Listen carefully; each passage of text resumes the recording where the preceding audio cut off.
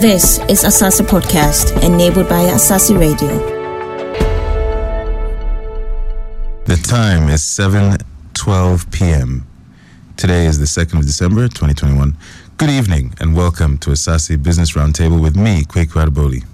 Tonight, we will be discussing the impact of the parliamentary impasse over the 2022 economic budget and the economy with our guest, Emmanuel Amua Darkwa, economist and partner at CKADD Global. Asaase Business Roundtable is brought to you by Ghana Shippers Authority. Importers and exporters in Ghana pay huge sums of money in demurrage as a result of delays in clearing goods at the ports. The Ghana Shippers Authority wishes to remind importers and exporters that demurrage is an avoidable cost if they process their documents for clearing their goods at the ports long before the goods arrive.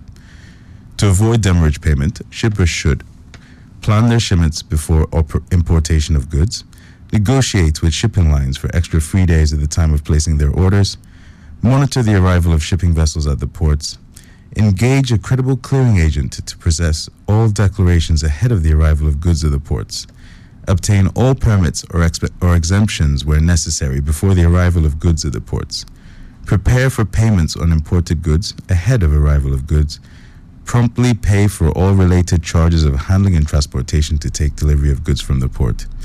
Importers and exporters are also encouraged to visit our offices at West Ridge, Accra, Ridge, Kumasi, Chapel Hill, Takoradi, Gonhibini, Tamale, or at our shipper complaints and support units at the Aflao, Akanu, Paga, and Elubo borders, Takotel, Takoradi Port, or Cargo Village KIA for assistance with your shipping challenges. Call us on 0303 9533 746 or toll free on 0800 3000 55. Visit our website at www.shippers.org.gh. Ghana Shippers Authority, providing shipping solutions. This week has been a remarkable moment in our evolution as a democracy, where what we thought was a constitution that was clear, transparent, and concise has become the battleground between a governing party attempting to push through their budget and legislative agenda and an opposition party determined to give the governing party a bloody nose whilst shouting on behalf of the Ghanaian people. Ghanaians' democratic systems were built as a hybrid of the French, British, and American systems.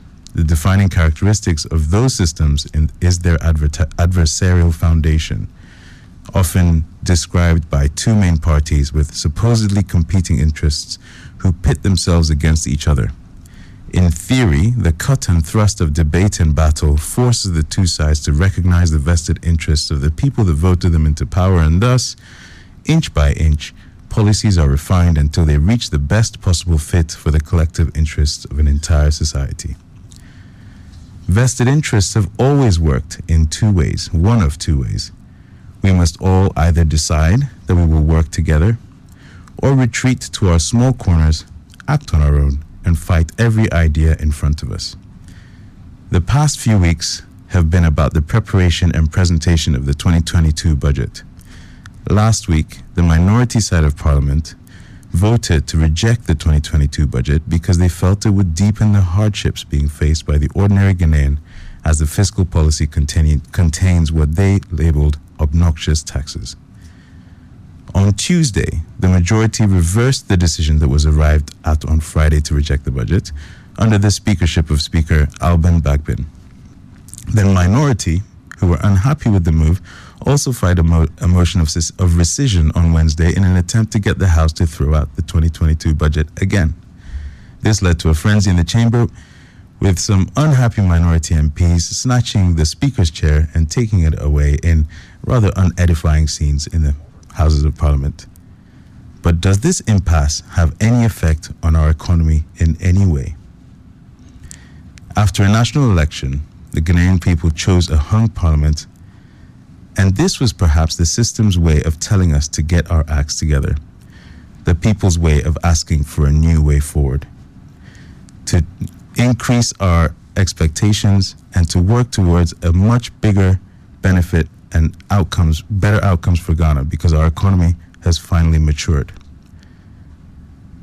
But then, from the look of things, from some areas, it looks as though some people are looking back at the back to the halcyon days of our littleness, because it's easier to understand the pettiness, to find purpose in the daily battles, than it is to do the hard work of understanding complex global systems and understanding our place in a world that we belong to as a frontier economy. Perhaps everyone wants to be the first to have taken us there, so we are determined to pull down the person who is taking us there now. Today, I want to have a conversation with Emmanuel. And the conversation we want to have is an open one, where we talk about the current system and the state of affairs today. We look at efforts that are being made to change the state of affairs today. And we look forward to a state in which Ghanaians will be seen as equals on a global stage. Welcome, Emmanuel, to Business Roundtable.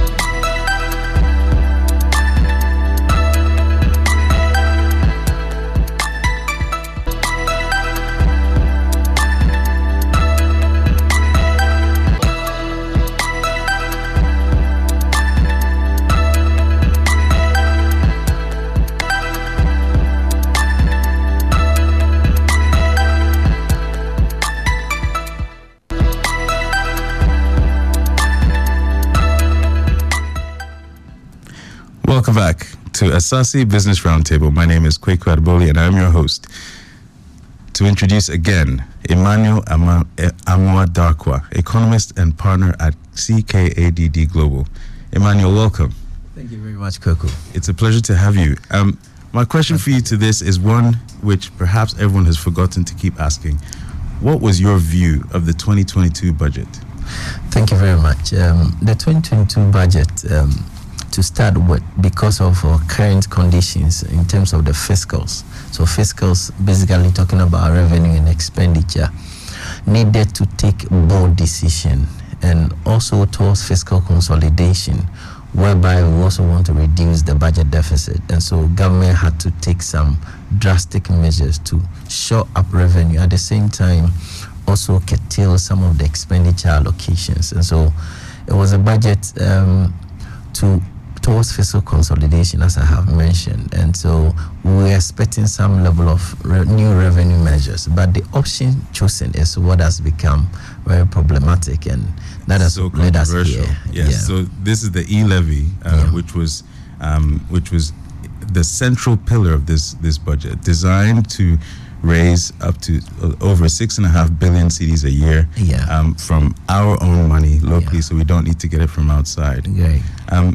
What is it about the e-levy that has caused such controversy?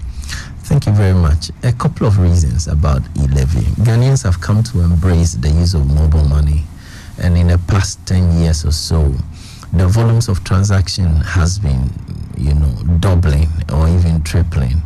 And the last count in 2020, we are told that 500 billion are traded on in terms of transactions on mobile money. So government otherwise that this is an area I can also get in there if I want to widen the tax net, and if I want to also show up revenue mobilization.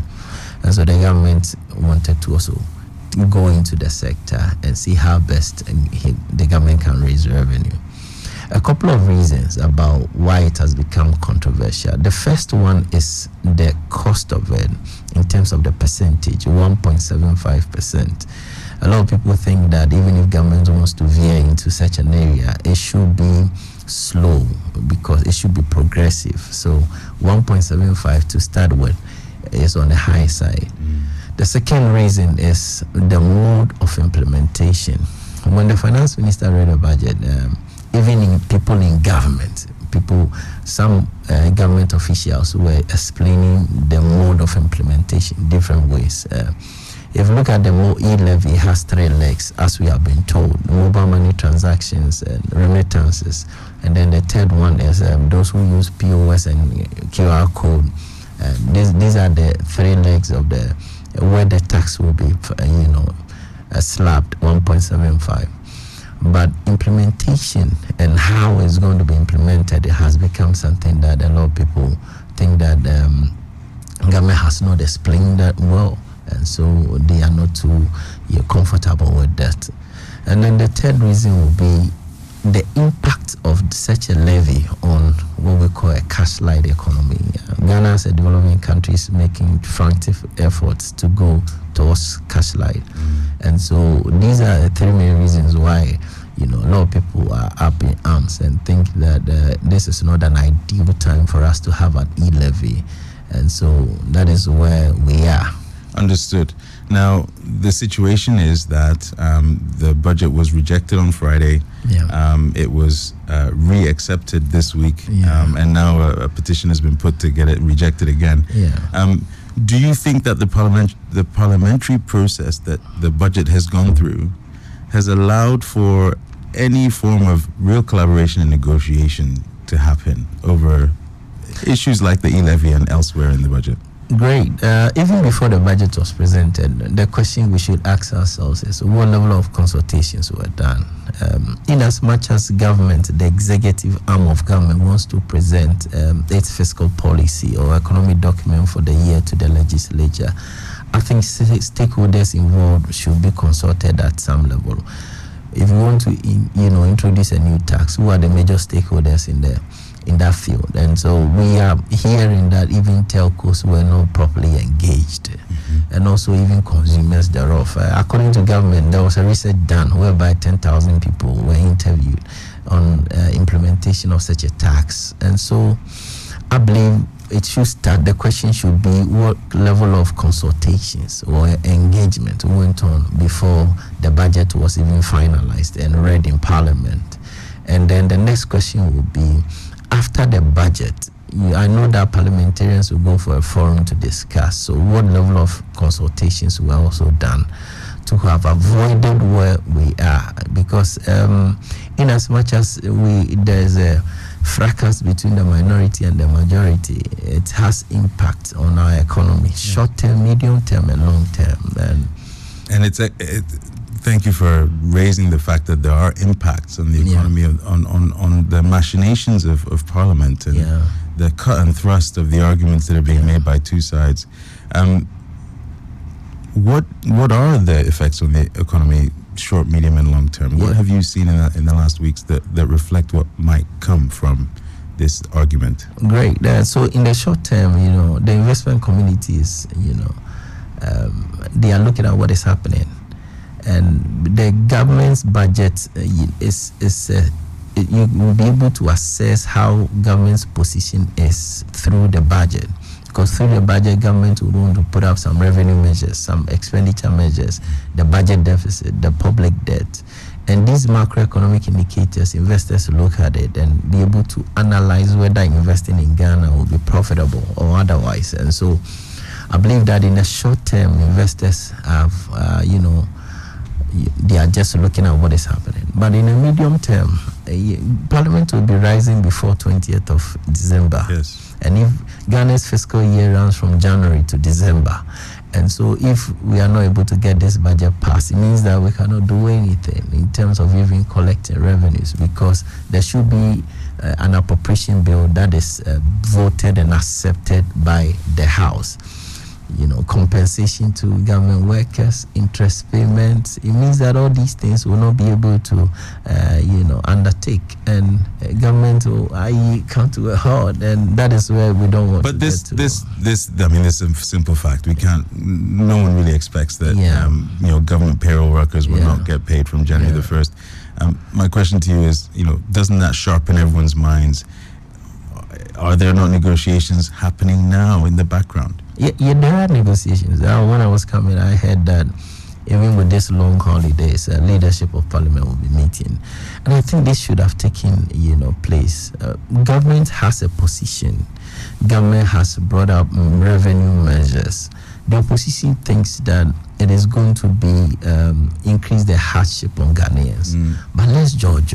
I find it fascinating that in an adversarial system, which is a system first past the post, winner takes all, that people expect the two sides to have been negotiating. Why do you expect two sides who are at loggerheads all the time, every day, to come together to collaborate on something like the budget, which is the underpinnings of the entire system? Well, even the budget of Parliament is also in that same budget. And so if it is not passed, Parliament is going to run as an institution. So at some level, we need some level of collaboration and consultation. And I believe that it's all about engagement. Looking at the fiscal position now of Ghana, I believe that government is in a position whereby they cannot afford to let it go. Like I'm scrapping all the e-levy. We envisage to raise about 6.9 billion. Looking at our fiscal position, revenue to GDP, total revenue to GDP is estimated at 16%, and next year we want to increase it to about 20%. And these are the revenue measures we have chosen to get to that 20% mark. And so if the budget is not passed, or if it is passed without this e-levy, I think government's fiscals is going to be hurt so much.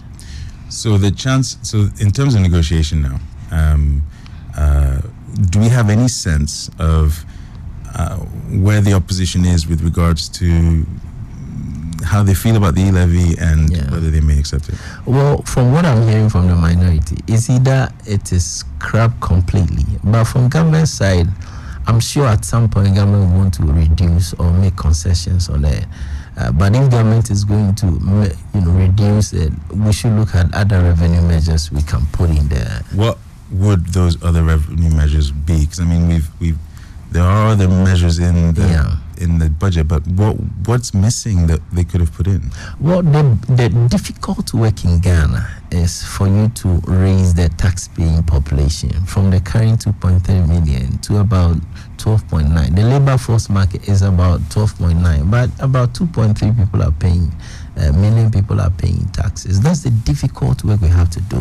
What about the mason or the carpenter who earns maybe 200 cedis? This is income but pays nothing on it in terms of taxes, and that is a difficult work that successive governments have failed to do. And so I believe that this is a step in is a time for us to look at how to solve the problem once and for all, that our tax payment as a percentage of GDP as a lower middle income country is very low. Our peers are doing in excess of 20%. We have not even gotten to 16%, to even talk about 20% and then match up with our peers. And if we want to see the development we want to see in a country, I think we should do more in mobilizing tax revenue. Now, in terms of so you say we understand the importance of mobilizing tax revenue. We know that the more revenue the government can raise, the lower our interest rate payments will be, and the higher the level of investment coming towards Ghana, because our ability to repay is heightened by the more tax we collect. But if they hadn't gone for the e-levy and 6.5 billion, and which is rumored to have been an underestimate in the first place, if they hadn't gone for the e-levy, what other idea is there that could have created such a big return? Great. We always talk about revenue, but let's also talk about expenditure. But that's the other thing on the other side. How do government also reduce its budget? Because if you are telling the ordinary Ghanaians that we should fasten our belt because we are not in normal times, then what is the commitment of government to reduce such budgetary outlet? Because once government is able to show that, then the people will believe that indeed we are not in normal times. We also have to cut expenditure. Now, on the revenue side, key revenue measure that we have seen that is going to be implemented is the passage of the exemption bill. Because the exemption bill, the estimate shows us that we are losing about 5% to GDP, which is very huge. And even comparing it to e-levy, it is so huge. And so I believe that this exemption bill has to be passed, number one, and we'll be able to raise a lot of revenue. That will be one. The second will be accelerating property rate payment. Now, government is saying that from 2022 there's going to be a unified platform, and I think there's huge potential for governments to raise a lot of revenue from that side. When I was coming, you see a lot of flashy buildings coming out, but nobody is paying property tax, and so I believe that these are all tax revenue measures that we can, get to. And also the extractive sector. it's very difficult. You have to get the experts to be able to look at the books and say that this is how much in terms of taxes you have to pay. But I think it's a technical area that the government has to invest in to build capacity to, look at that sector, because I feel that in the extraction industry, IMF has recently released a report and quoting a figure which is very huge in terms of how much sub-Saharan African countries are losing through the illicit, through non-proper collection of taxes and other fees in that sector. So I believe you have to build capacity to also look at that sector. Okay. Well, that actually has been a very, very brilliant review of the budget. In fact, a lot of the measures that you're mentioning that are required or that we should focus on were included in the budget, such as property taxes, etc. And I think it seems as though, although there was no consultation of the e-levy, that a lot of the issues and the areas for revenue generation that the economists are talking about have been recognized by the government and have been placed in this budget. On a scale, do you think this budget is ambitious? In terms of revenue or expenditure? In terms of the statement it's trying to make for us as a nation, do you think it's, on a scale between, let's say austerity being unambitious because we're tightening our belt, and huge growth being, going for growth and going for revenue generation. So cutting revenues and going for revenue growth are the two scales. Would you say this is an ambitious budget for the country? Well, at such a point, we have to be very frank. 2020 was very hard for all governments all over the world. And in terms of revenue shortfall, we lost about 11 billion. In terms of expenditure, over around about 14 billion. So that is huge gap. So you would expect a budget that would put us at least on the ground level before we fly, and so it was expected. But the measures chosen, especially with e-levy, is what has become very problematic. But when we talk about the entrepreneurship bit of it in the budget, I think is fantastic. But not everybody can be an entrepreneur. Some are born to be employers, some are born to be employees. Those who want to go into creating jobs should be supported, and you have to create that enabling environment for them to thrive. Young people who want to create businesses should have access to cheap credit, and so the New Start program is very commendable. But in Ghana, we have very fantastic ideas, but implementation has become a challenge. And so once government is able to carry it through, I think it's going to be fantastic for us to create more businesses in Ghana. Fantastic. Now, our economy stands on the stilts of entrepreneurship. Okay? And what's been happening in Parliament this week has reminded us that we live in a society driven by the law and the letter of the law. And in some ways, the argument being had between the two sides of Parliament show us that we are an increasingly mature country that understands that the letter of the law and the interpretation of it all is central to the confidence that the country builds. And that is the case for businesses in the private sector within such a jurisdiction as well. The premise of this conversation is, does the machinations of Parliament affect the economy, and does it hold back our businesses, our private sector institutions from pushing forward? What is your view of the arguments that are being had, and whether or not they are positive or negative for the sense of trust and maturity in the economy? Well, I would say that this was expected. Even what happened on January 7th, it was clear that a parliament with 137 on each side and then an independent candidate, we should expect something like this. And that is why government should go for a lot of consultation. And whatever policy you want to bring out, you tell the people on the other side that this is my intention. Then they also express views on it and say, okay, I think you can take this out, I think you can review this, and we will move on.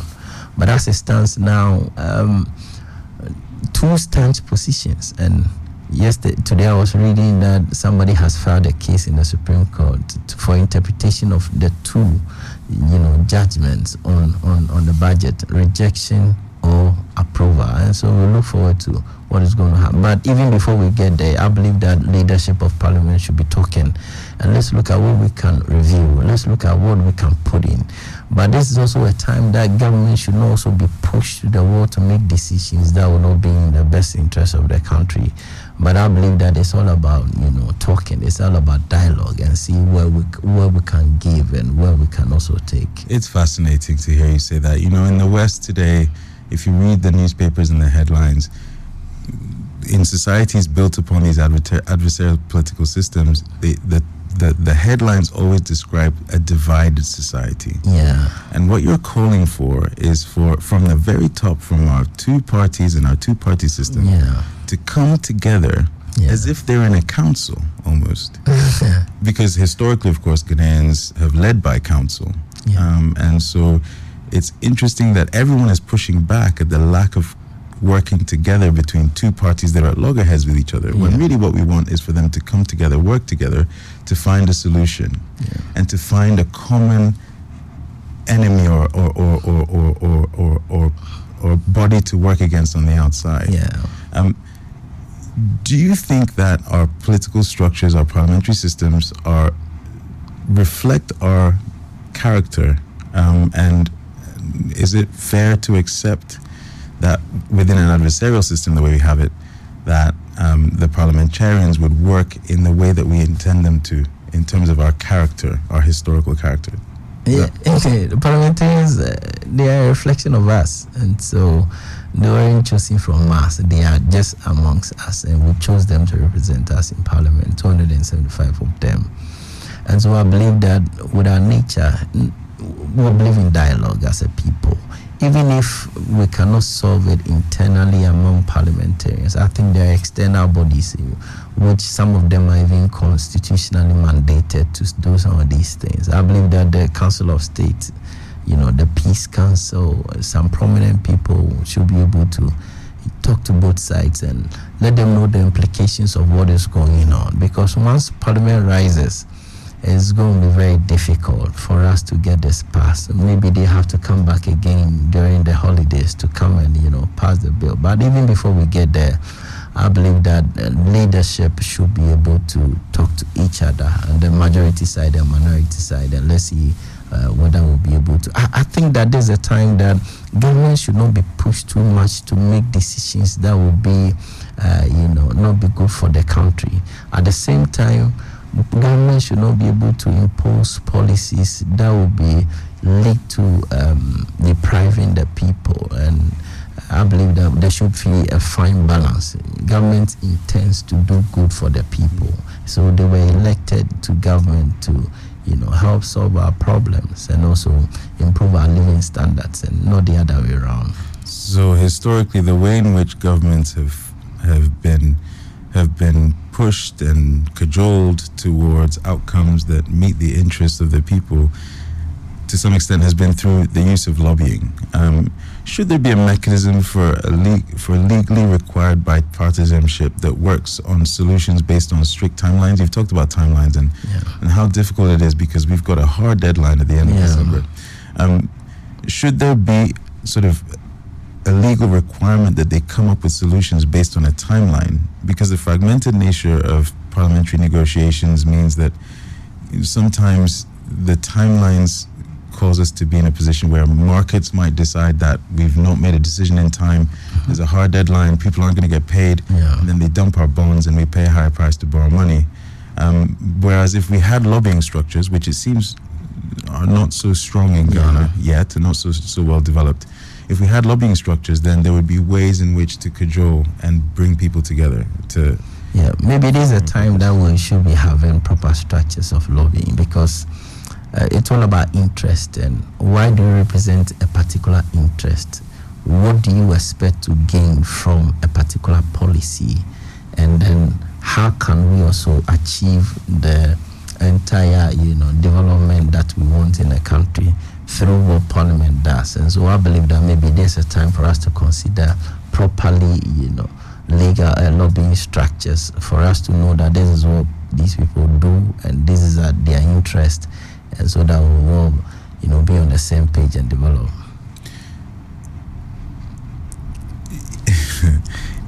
I find it, again, fascinating.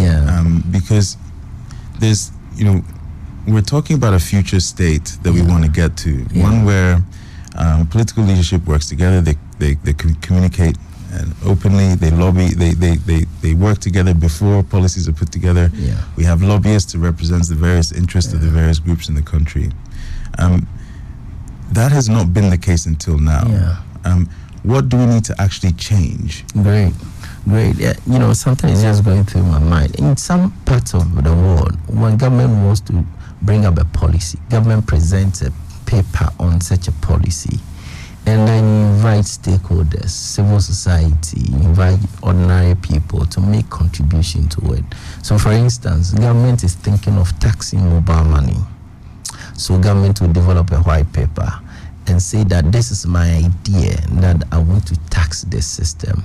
Now let's invite those involved. You talk up to the telcos, you talk to the merchants, you talk to the ordinary Ghanaian, and see their input, and to be able to let you come up with a very quality public policy. In public policy, it's not easy. I remember that government has removed tolls, but people are also agitating that this is what we were doing. And so it is not easy for government to arrive at public policy that will favor everybody, but there should be some level of balance. And so I believe that going forward, we should take this thing seriously. When government wants to come out with a very serious policy like this, government should present a paper, invite the rest to also make contributions into it. At the end of the day, we want to develop our country, and that is what governments have been, elected to do, to help us develop. I think as a mature democracy, this is where we should be heading towards, even in procurement and even in some of the contracts that we sign. And so you want to give, I'll give an example that we want to have medical drones, and so government says that this is what I want to do. You invite people to also make input into it. I think some people might even have other brilliant ideas that when we adopt, we'll be able to get to where we want to get to. And so this is the time for us to, maybe government wants to implement a policy, do a white paper, invite people to make contributions into it, and then we'll be able to arrive at a decision or policy that will be near to the benefit of Ghanaians. Now, communications, clearly plays a central role in policy acceptability. Right? And that's effectively what you've talked about there. If you have a town hall where you bring forward a difficult idea and everyone in the town hall has the opportunity to discuss, actually that removes some of the sting of more difficult policy. Gets more acceptance. So that's effectively what you've just described to us, Emmanuel. But the issue is that the preparation of the budget in Ghana has historically been shrouded in secrecy. Why is that? And how do you change culture that is so sticky?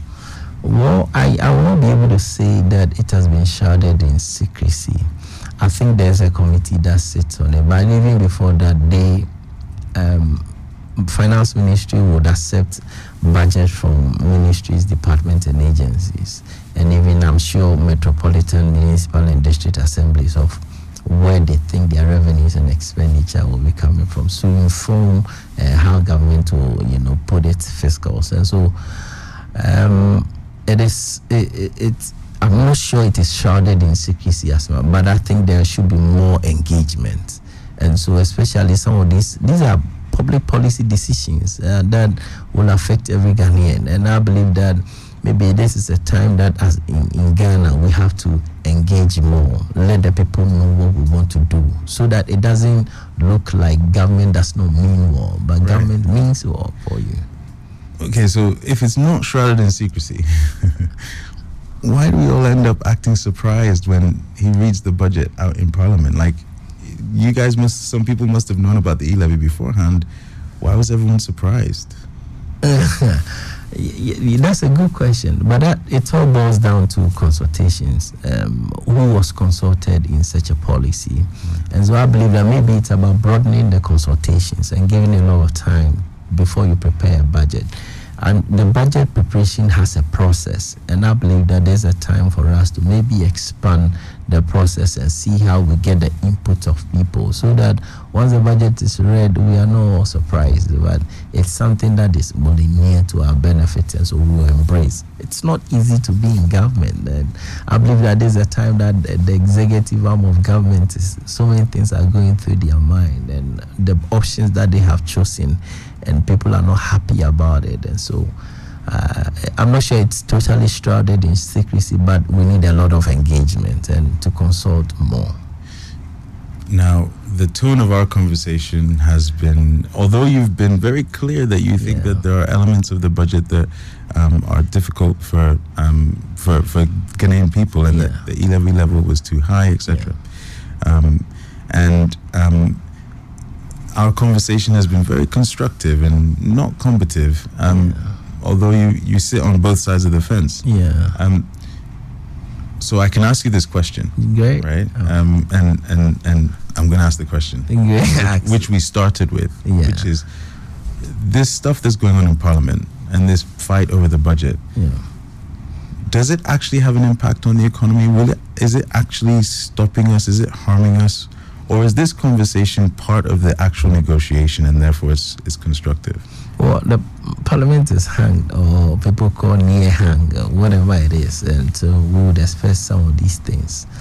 But its impact, as I have said, the fiscal year for 2021 has not ended. We have just about, today is 2nd, so we have up to 31st. But the 2022 budget should be passed before that. Otherwise, it's going to be very problematic for government, because some of these things in the budget, we will have to pass legislations that will cover it. Right. For example, you want to come up with e-levy, there should be a proper legislation that will cover it. And so I believe that there's a time that we should negotiate more. I think we are in a very difficult position. The fiscals does not look good. And so government is looking for ways to generate a lot of revenue. Maybe if government has got some brilliant idea, then we should be able to bring it up. But it looks like e-levy is a no-go area, or maybe the rate is so high. Personally, I believe in widening the tax net, but we have to do the difficult work. I always say that it's not going to happen in a day, but it's going to be gradual. So how do you bring those people who are selling on the street, who are earning income, artisans?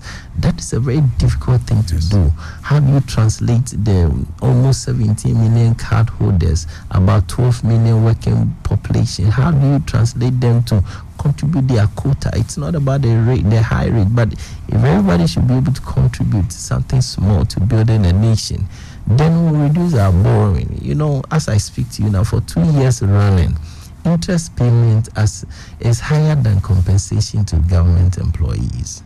It tells you the level of our borrowing, which is too high. And then if you are not careful, we are going to sacrifice the medium-term prospect of the country on the altar of high interest rates and then public debt.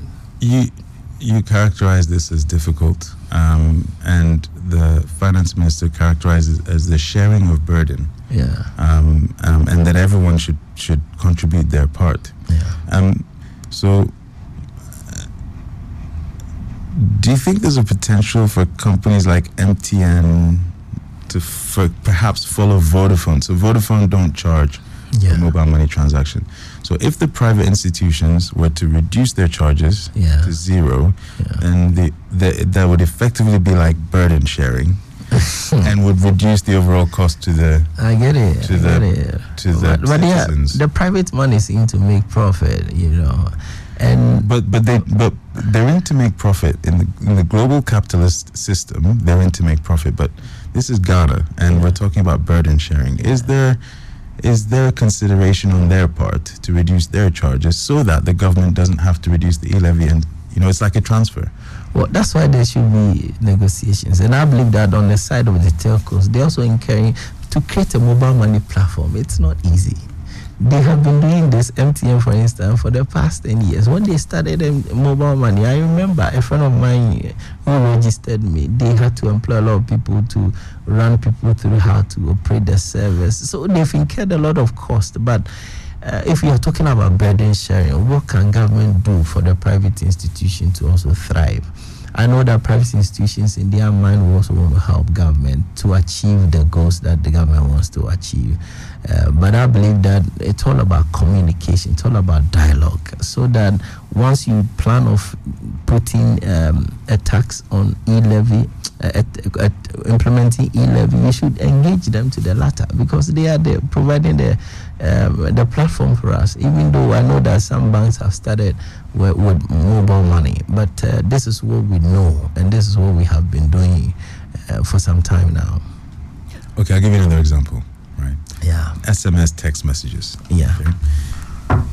You know they don't really incur any costs. They've built their infrastructure. Sending text messages don't incur any costs.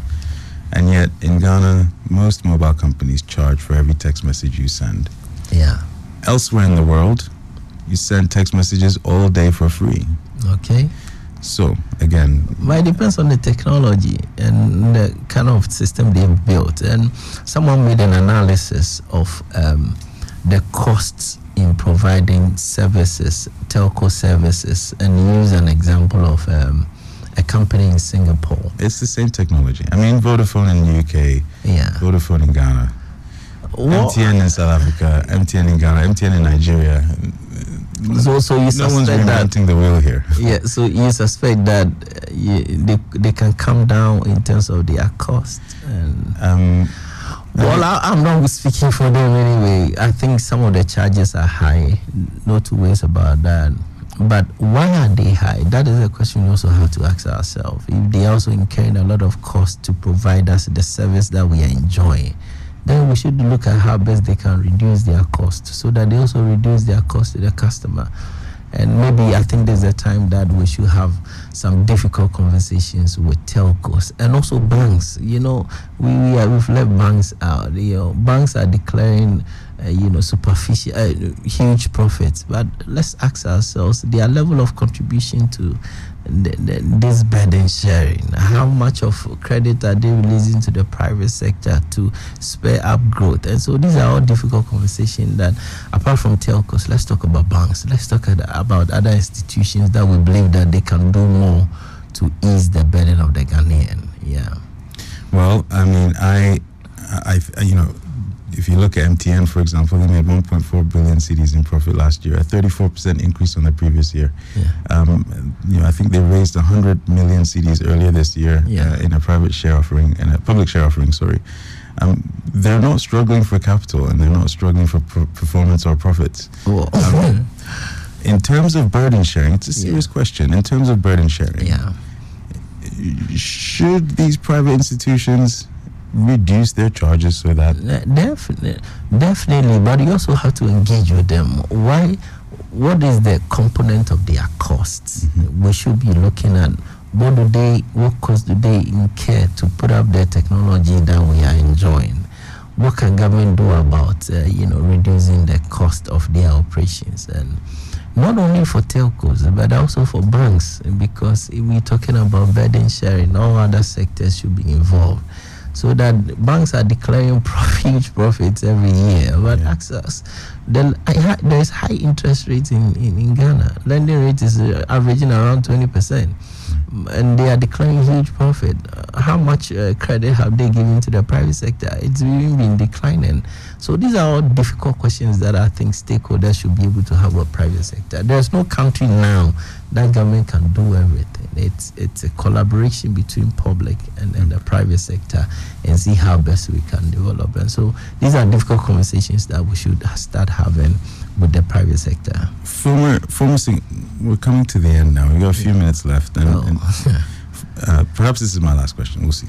But former Singaporean Prime Minister Lee Kuan Yew, I think he said that Asians don't mind suffering in the present for a long-term benefit. And But what we're looking at in Ghana, it looks like our parliament is always trying to convince us there's an easy way out, that there's an easy solution, that you don't have to do that much work, that there's money to be found from somewhere. You know, we raised 3 billion, we raised 5 billion. But we need to tighten our belts. We need to dig deep. Yeah. We need to suffer in the short term for the massive gains. You know, let's look at some stats. You know, the minimum wage in Ghana is something around 12 cedis per day. The minimum wage in the UK is something around £15 per hour. Yeah. It effectively means that a typical average Ghanaian earns about $1,900 a year, whereas an average British person earns minimum wage of 1,800 per month.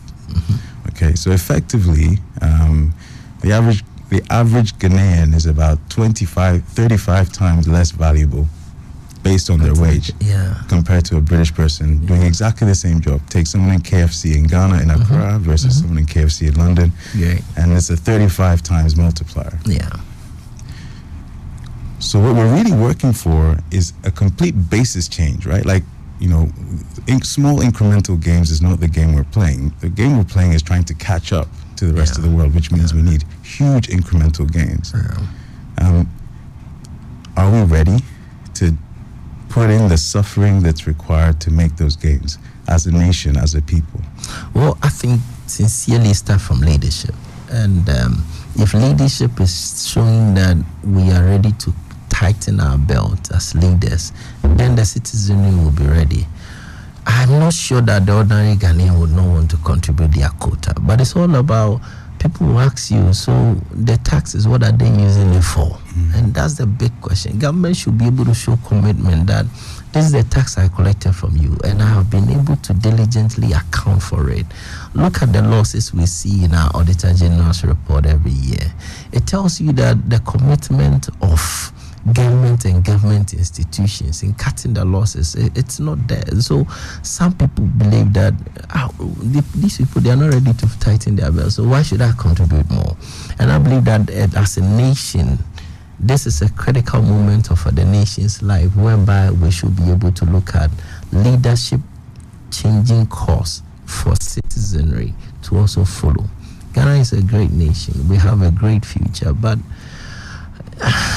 dreams, we can dream about it, but we have to act. If we don't act, it's never going to happen. So I believe that it's time that leadership should be able to show, you know, some level of commitment to cutting unnecessary expenditure so that the citizenry will be committed to also contribute more and share in the burden that we are talking about. Ghana is a great nation. We have a great future, but we have to act. Definitely. Emmanuel Amwa-Darkwa, economist partner at CKADD Global. Thank you for your time this moment. Thank you. I'm Kwaku Adeboli. You've been with us on Asaase Business Roundtable. Good evening. Good evening.